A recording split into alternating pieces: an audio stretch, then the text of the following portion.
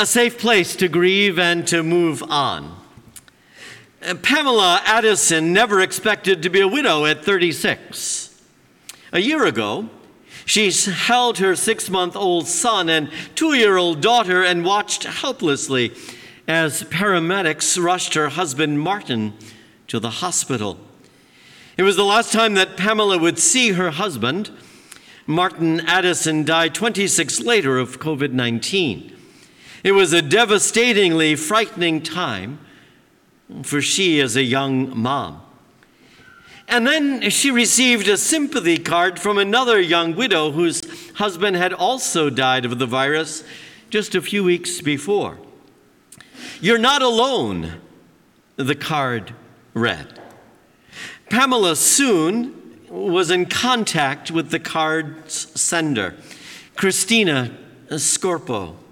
Last fall, the two single moms launched a Facebook support group, Young Widows and Widowers of COVID-19, for women and men like them struggling as single parents in the isolation brought on by the pandemic.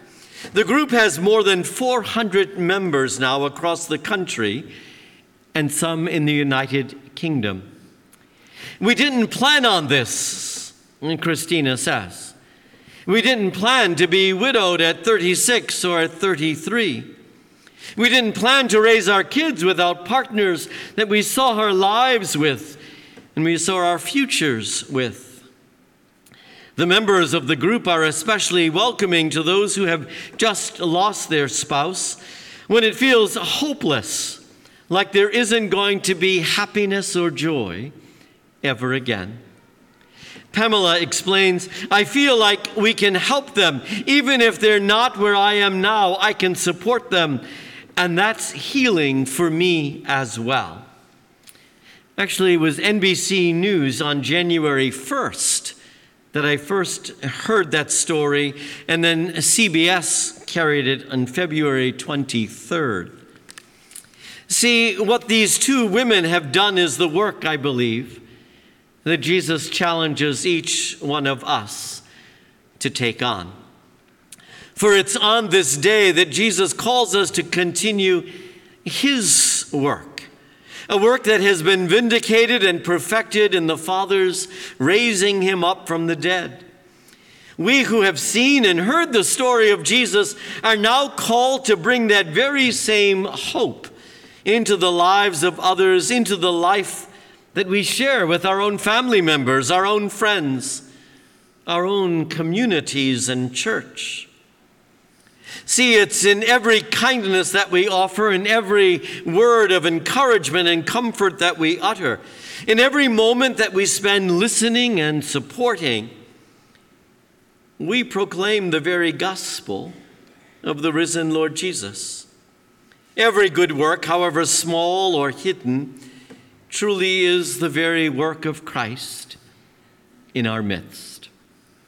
We are the ones called to be truly those agents of hope for our families, our friends, for our very world. But we all know that that's not always what we are.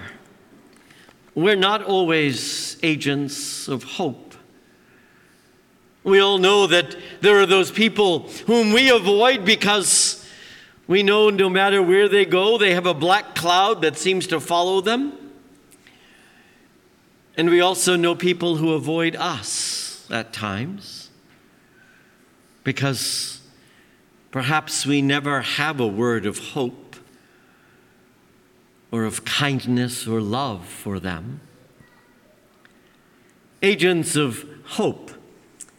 Like many of you, I too was educated by religious women growing up. And just as throughout the country and actually throughout the world, dioceses have begun to cluster and to merge parishes together, so too have religious communities, both of men and women, begin to cluster them together. An example of that would be the Felician Sisters, of course, who run Madonna University. In the United States, until about 8 years ago, there were 6 provinces, 6 geographic locations, and 1 in Canada. And they're all now one group all together, 6 from the United States and 1 from Canada, because of their shrinking numbers. The Dominican Sisters of St. Catherine of Siena, who I grew up with, who my great aunt was with for 75 years, I think, when she passed away, whose religious name was given to me when I entered the Dominicans in 1983 and was given the name Giles. In French, her name was Sister Gilles Marie, Giles Marie. A few years ago, they joined along with the Dominican Sisters of the Sick Poor and the Dominican Sisters of Newburgh, New York. All had been independent and fairly large congregations, but with the aging sisters and few women joining them, the 3 decided to canonically come together, suppressing the 3 communities that existed, and to begin something completely new as Dominican sisters. It was a very painful experience as they met in New York City, in Newburgh. A difficult experience of letting go of something that they had known. And at the end of their time together, they had to choose a name for their congregation. The sisters said that from table to table, using poster board, they brainstormed, they used all kinds of titles, all kinds of names, like the group of sisters who taught me they were the Dominican Sisters of Catherine of Siena in Massachusetts. In New York, in the Sick Poor sisters were the Dominican Sisters of the Most Holy Rosary. And the Newburgh sisters were, I think, of the Sacred Heart. What would their title be? What would their name be? He said, the conversation just seemed to go around the table lifelessly. Until on the 3rd day, suddenly, one of the older sisters in the group threw out a word that began to generate a new energy. And suddenly, from one table to the next table, a life and an energy happened, and the word that the sister had used was, we're doing this all together so that we can have hope. And so they identified themselves now as the Dominican Sisters of Hope, to be agents of hope in our world.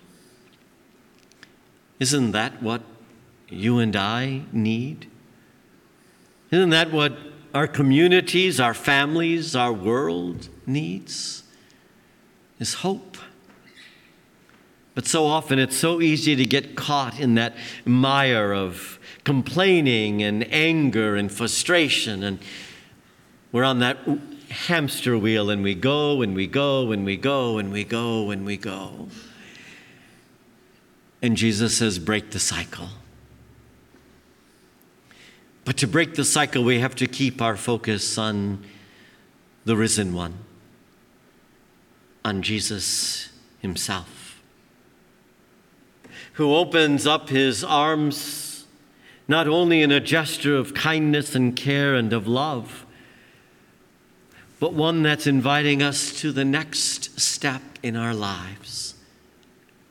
To come out of our doubt, to come out of our fear, to come out of our angers, to come out of our resentments, to come. That we might become agents of hope for each other. For truly on that Mount of the Ascension, Jesus calls all of us, each and every one of us, to be hope. Today, as we gather and celebrate here, we receive the Lord Jesus as food for the journey to give us strength. Yesterday, we had our last group of children who made First Eucharist. The end of Mass, one of the children asked for a picture, and as I gathered in the entranceway with the child, the little one called me down, and I bent down and looked them in the eye, and they said, I was here on Holy Thursday, and you told a story about Jesus. He gave his friends his body and his blood. And you just did that for me. You gave me Jesus. Let's be agents of hope for one another.